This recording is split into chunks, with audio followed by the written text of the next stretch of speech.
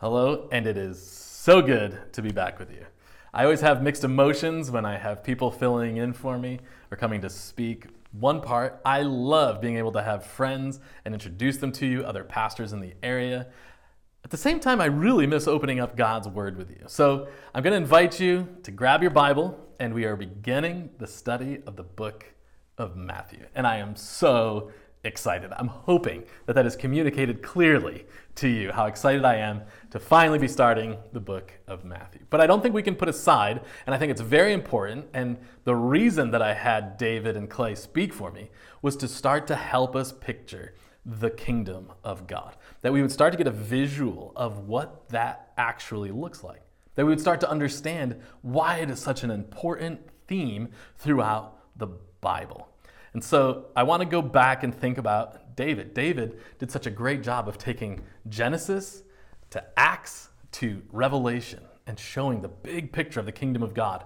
And I love how he said that the kingdom of God is anywhere that God's will is being done. That things that part of God's creation are being redeemed back to him to represent the kingdom of God here on earth and invite people into it with us. I love how Clay took it again a little further and demonstrated us that the kingdom of God is us playing out what God has called us to do. Through the Holy Spirit working in us, doing his work in us to make us better representatives of him as we carry it out. So in us and through us to represent the kingdom of God. And now each and every one of us have a very specific role to play that God has called us to when we make Jesus the forgiver of our sins and the leader of our life. That now we get to play a part in the kingdom of God. And so that brings us to the book of Matthew. And Matthew is this awesome bridge from the Old Testament into the New Testament. It takes where we just were in Ezra, Nehemiah, Haggai, and Malachi, and now 400 years have gone by, roughly.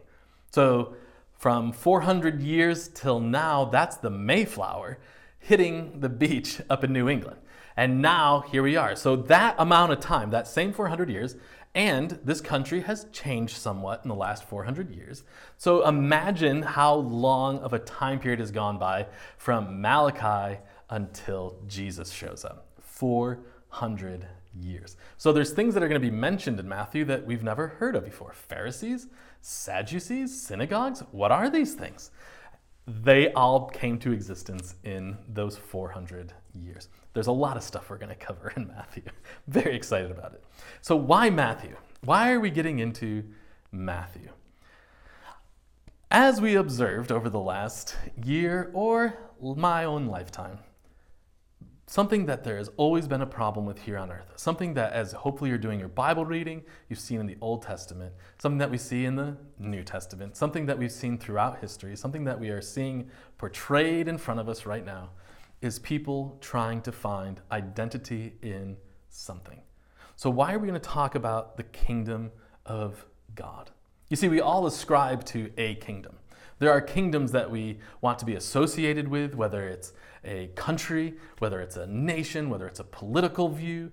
We try to find our identity in these kingdoms. We try to find our identity in jobs or occupations or titles or marital status or how many kids we have. We try to find our identity in all of these things. And we try to let things define our identity through different initials or numbers or personality tests or what Disney princess are you. And we try to let whatever it is try to define us and tell us who we are because we're looking for our identity. And we want to find our identity in something. We ascribe ourselves to a kingdom, no matter what. You do it without even trying. We all have found ourselves in some kingdom. And so I think it is very important that as we go through this, we look at God's kingdom. We look at aligning ourselves and how do we align ourselves with God's eternal kingdom as we live out his kingdom here on earth. That's why we've titled this series, Your Kingdom Come.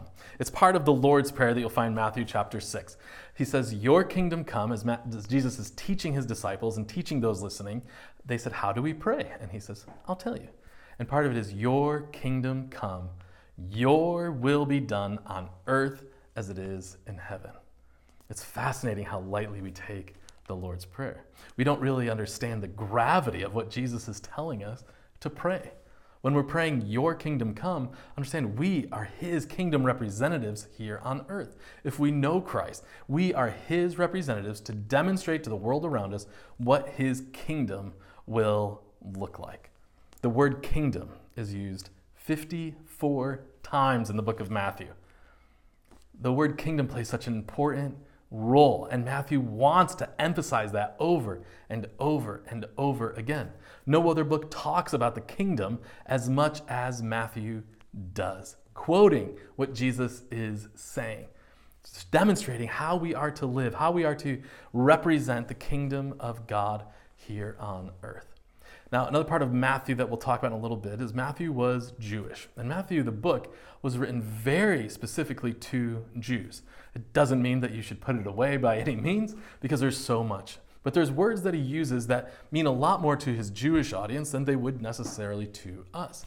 For instance, he uses the Son of David 8 different times to describe Jesus. And that is used because he's demonstrating that King David, the line of kings that God chose, that God anointed David. And so they kind of, in the Jewish nation, they kind of excuse Saul. That was man's pick, got it wrong. But David was the man selected by God, anointed. And so his is the real kingly line. And then Jesus is the Son of David. And Matthew is trying to express to his Jewish brothers and sisters that he is the true king of his people. So when he refers to them as Son of David, he's saying, this is the true king, come from the right line. Now, Matthew also does such a great job of bridging the Old Testament into the New Testament. In fact, I don't think we actually started planning on doing the book of Matthew until we were in Ezra and Nehemiah. And we realized, I think we have to go to Matthew next. It just makes sense. So there's this beautiful bridge of taking all this culture, all this tradition, all these beliefs from the Old Testament, the writings of Moses and the prophets, and he takes all of those, and Matthew shows and he combines those into the New Testament. In fact, he uses 61 Old Testament references to explain exactly why Jesus is and why Jesus is doing and why he was born and why he fled to Egypt and why he ended up in Nazareth. He uses the Old Testament to explain everything that Jesus was doing, fulfilling prophecy after prophecy after prophecy, again, showing the Jewish people who would have known the Old Testament why Jesus was exactly who he said he was. And all of these truths still hold true to you and myself today because we can still understand that Jesus is exactly who he says he is. That we can put our faith in him because his word is truth. And so Matthew, by no accident, was placed at the very beginning of the New Testament to bridge into the rest of the New Testament. And so much of what you read in Paul and Peter's and John's writings and the other authors of the New Testament, you can go back into Matthew and use Matthew as a filter to go back into the Old Testament to help us understand that the Bible is one complete story. Hopefully, as you're doing the Bible reading in the Read Scripture app, if you haven't started, now's a great time. After this message, start now and you'll see this beautiful picture of the kingdom of God being portrayed so that we know our role, so that we can find our identity in Christ. So let's jump in. And today I just want to start as an intro to Matthew. I think it's so important. And maybe you picked this up in Nehemiah when I talked about in my head, I make movies of the books I study and I cast different stars, and Nehemiah was played by Dwayne "The Rock" Johnson. I haven't quite picked out a character yet for Matthew, but the truth is not much is known about Matthew. Very little is known about Matthew. And we'll talk about that more in just a minute. But I think it's so important to understand his background, to understand why he chose the things to write about that are so important. It's also a good way to remember the end of the book of John. When we finished in John, John just said, these are just a few of the things Jesus did. If I wrote down everything I saw Jesus do, there are not enough books in the world to contain his words and actions. So as we go through Matthew, understand there is a very specific purpose. It isn't necessarily written in chronological order as some of the other, like Luke and Mark, are written in, but it plays such an important role. And I think as we start to understand who Matthew is and understands Matthew's passion, we'll start to see why he found the things important that he did. So, in order to understand Matthew, let's turn to the book of Mark. You know I love to do that. Mark chapter 2, starting in verse 13. says, once again, Jesus went out beside the lake. A large crowd came to him, and he began to teach them. As he walked along, he saw Levi, son of Alphaeus, sitting at the tax collector's booth. By the way, Levi is interchangeable with Matthew. A lot of people had different names, even though they were the same person. So let me clarify that. He saw Levi, son of Alphaeus, sitting at the tax collector's booth. "Follow me," Jesus told him. And Levi got up and followed him. While Jesus was having dinner at Levi's house, many tax collectors and sinners were eating with him and his disciples, for there were many who followed him. When the teachers of the law, who were Pharisees, saw him eating with the sinners and tax collectors, they asked his disciples, "Why does he eat with tax collectors and sinners?" On hearing this, Jesus said to them, "It is not the healthy who need a doctor, but the sick. I have not come to call the righteous, but sinners." That last part is such a huge promise, and I'm so thankful that Jesus didn't come to call the righteous, but he came to call the sinners. So what I want to do is I want to look at this dichotomy of Matthew, these two different parts, and start to understand the confusion that Matthew probably felt as his occupation, as his heritage, what that would have meant to Matthew when we see him follow Jesus. First thing we see is Matthew is a tax collector. A tax collector, right off the bat, they were basically legalized thieves. What would happen is the Roman government would take over different countries as they were conquering the world. And they would just set up different tax systems. And they had several different tax systems in place. The fact that Levi, or Matthew, is sitting in a tax collector's booth probably meant that he would have been on the northern side of Israel in Galilee. And there was a road that would have gone from Damascus all the way into Egypt that passed by Jerusalem. And so these tax collectors, Matthew, would have been sitting in a booth, and he would have been basically like a toll road. Anybody that passed through, he would charge them. And I don't know the charging system, whether it was based on the size of the cart or the animal or the person.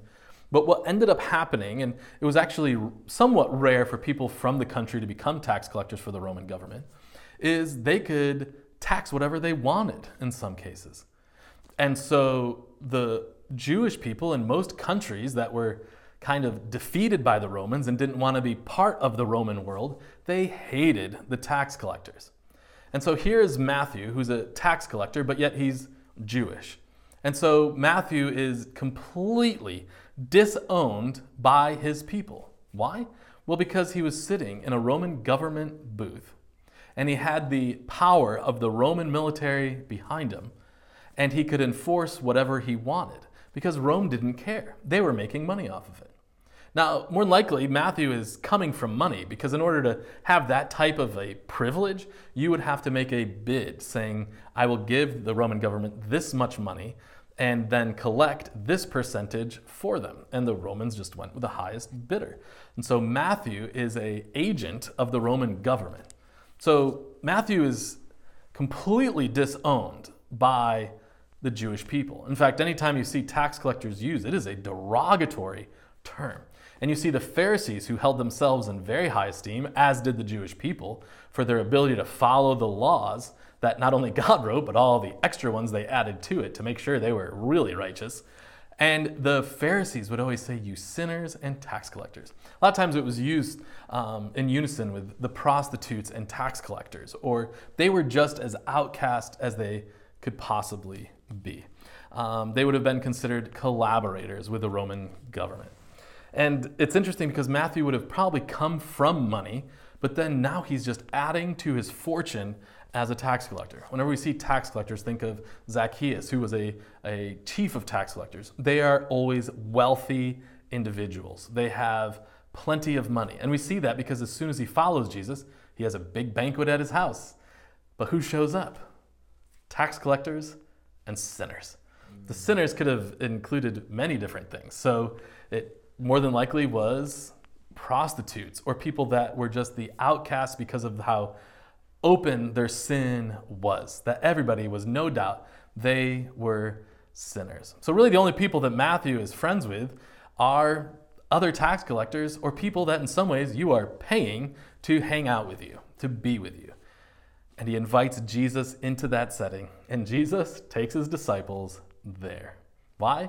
because Jesus came for the sinners. He came to demonstrate their need for him. And so here's Matthew, a wealthy man sitting in his toll booth, and along comes Jesus. So that's Matthew as the tax collector.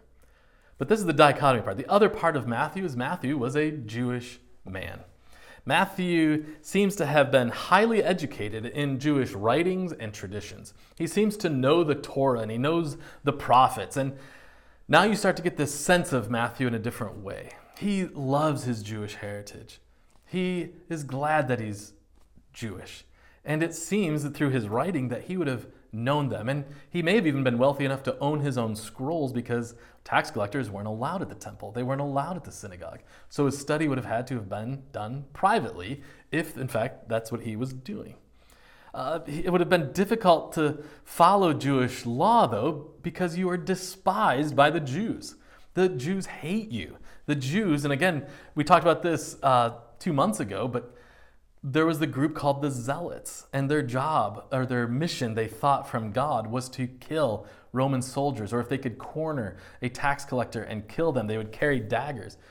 That's what they would do. That's how much they were hated. It was viewed as a good thing to kill a tax collector. So there are people literally that want him dead, and he's just making money off of his own people. So he is absolutely despised. I can't emphasize that enough. But it seems that Matthew is familiar with Jesus, because when Jesus shows up, he knows who he is. Now, Jesus traveled quite a bit up and down the road, and maybe as Jesus is traveling and all these people are following him, Matthew's thinking, I got to know what that guy's doing.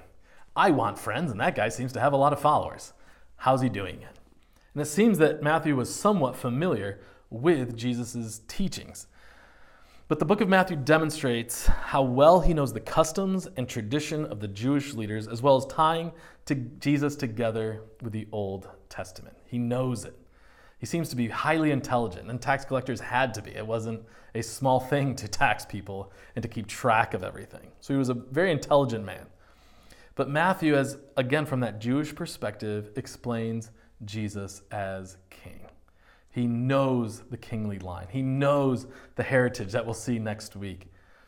But now Matthew wants the people to know that Jesus is king. And so what happens? You have Matthew the tax collector, despised by his people, but you have Matthew the Jewish man who wants to fit in with his people. And he's kind of this man without an identity.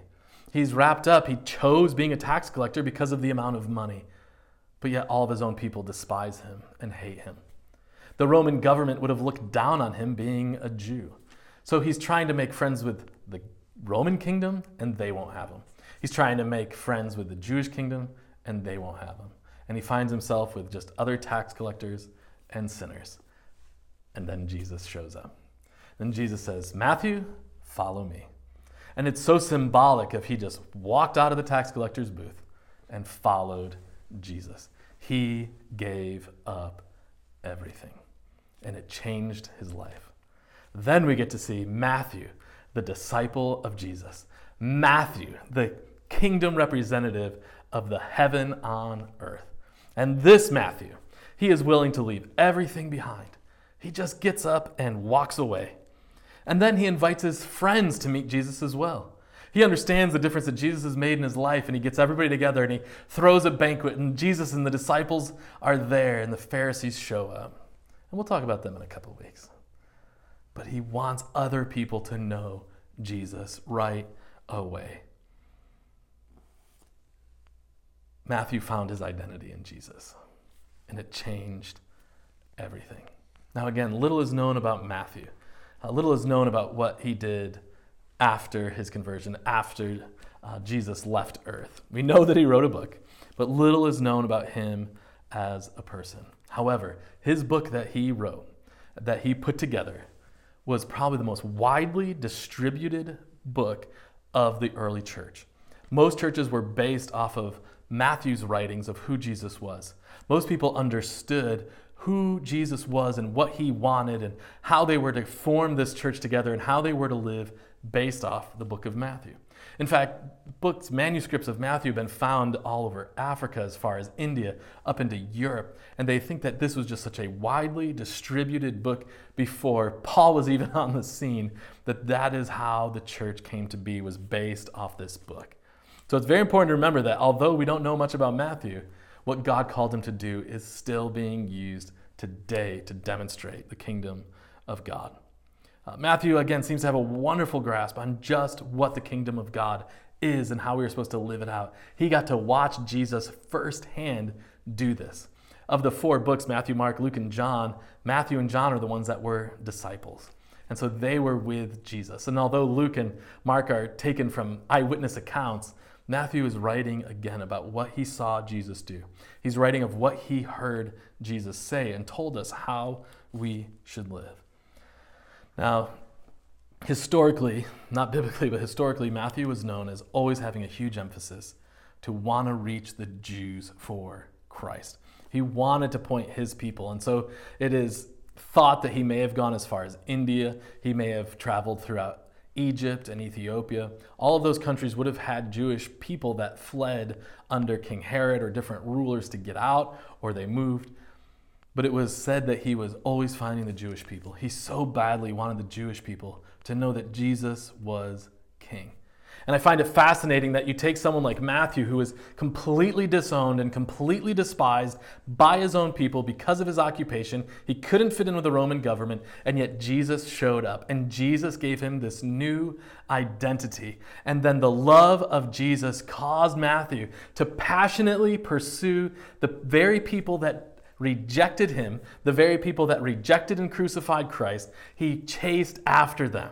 He wanted them to know what it was to know Jesus because he had experienced it in his own life. And he couldn't imagine having to live through life, having seen or heard or witnessed the Messiah, Jesus the King, here on earth to establish his kingdom. He wanted all of his brothers and sisters in the Jewish custom to come to that saving knowledge and to be representatives of the kingdom alongside of him. He had such a deep desire and love for the people that once rejected him. And his book, his writing was used to establish the church that is still going strong, that the gates of hell cannot prevail against. Matthew wanted to fit in, but wasn't accepted by anyone. He only found his identity and purpose in life when he turned them over to Jesus. That is how I view Matthew. That is what we see of Matthew in this passage. I think that is how we can relate to Matthew. Because I think all of us have been in that boat. We're trying to fit in. We're trying to find a place that will accept us. We feel like no matter where we turn, no matter how good of friends we think we have, they reject us, they use us, they get what they want out of it. We're trying to find our identity. We keep putting our identity in different things that keep failing us. I think we can relate to Matthew. But then Jesus enters the picture. If you're watching this and you have never put your faith in Jesus, if you have never made him the forgiver of your sins and leader of your life, understand it changes everything. The gospel changes everything about our lives. It changes our purpose. It changes our identity. And that is what we see with Matthew. So when Matthew is documenting these things and he's writing these things, understand he knows Jesus. He's heard Jesus and he wants other people to know him as well. He wants other people to know, how do you represent the kingdom so that other people can come into that beautiful relationship with the Savior, with the Messiah, with the King of all creation. Here's what I want you to take home. You're either trying to build God's kingdom or you're trying to build your own kingdom. And you cannot do both at the same time. Matthew was trying to help the Roman kingdom. He wanted to help the Jewish kingdom. And both rejected him. And then he found Jesus. And then his view of kingdoms changed. All the other kingdoms didn't matter. It was just representing the kingdom of God. You have a choice. I have a choice. Every day we have a choice of what kingdom we are trying to build. Are we trying to build our own kingdom? Matthew was great at it. He was wealthy. He had no friends. He had to pay his friends, but he could throw a banquet like none other. So, where are you? What is your identity found in? Who are you trying to please? What are you chasing after? Are you trying to build your own kingdom, or are you trying to build God's kingdom? Again, this is why we are calling the series Your Kingdom Come, so that the focus isn't on building our kingdom, but the focus is on building God's kingdom, allowing Him to work in us and through us to establish His kingdom on earth as we point people back to Him, as we help redeem people that can only be redeemed through the blood of Christ. But here's the truth. Here's the tough part. Your day-to-day actions define what kingdom you are serving. Your day-to-day actions define what kingdom you are trying to build. Your day-to-day actions are showing in how we spend our time, how we spend our money, how we invest in our relationships, the things that are important to us. They are constantly telling us what kingdom we have placed the most importance on. And we cannot build both kingdoms at the same time. The second thing I want you to think through is that Jesus continually calls the least likely disciples to build His kingdom. I've heard different people referenced as the least likely disciple, whether it's Paul or Peter or Matthew. Here's the thing. Outside of Jesus, everyone's a sinner. Everyone is in need of a Savior. Everyone is in need of a king. Everyone is looking for a place to find their identity. Everyone is looking for their purpose in life. Jesus is the answer. Jesus is always the answer. And so, yes, every single human being is the least likely disciple. All of us are undeserving. All of us have sinned. All of us have fallen short of what God has called us to. So you and myself are all the least likely disciples. And this isn't something that only happened with Matthew. This isn't something, now as we've been reading through the Old Testament, we see over and over again, Moses wasn't it. He wasn't perfect. And throughout the Old Testament, person after character after person after character, they all fail. Why? To point us to Jesus. Jesus comes, He takes our sin on Himself. He takes it to the grave so that we no longer have to suffer the consequences from our sin. He rises from the dead, defeating death, and now we can call out to Him, asking Him to forgive us our sins and to cleanse us from all unrighteousness, and we can become part of His kingdom. We can become His servants, that we now get to be His disciples, just as Matthew became a disciple of the kingdom, a disciple of Jesus. That is what we are now called into, to represent His kingdom here on earth. Jesus did what only Jesus could do, and He is still in the business of calling the least likely people to be His disciples. So I am excited to continue in this study. I am excited to walk along with you as we get to see this beautiful picture of the kingdom of God, of discipleship, of all the different things that Jesus is demonstrating of how we are to live in His kingdom. And may our prayer be, Your kingdom come. Let's pray. Lord, I thank You so much for the word that You have given us in Matthew.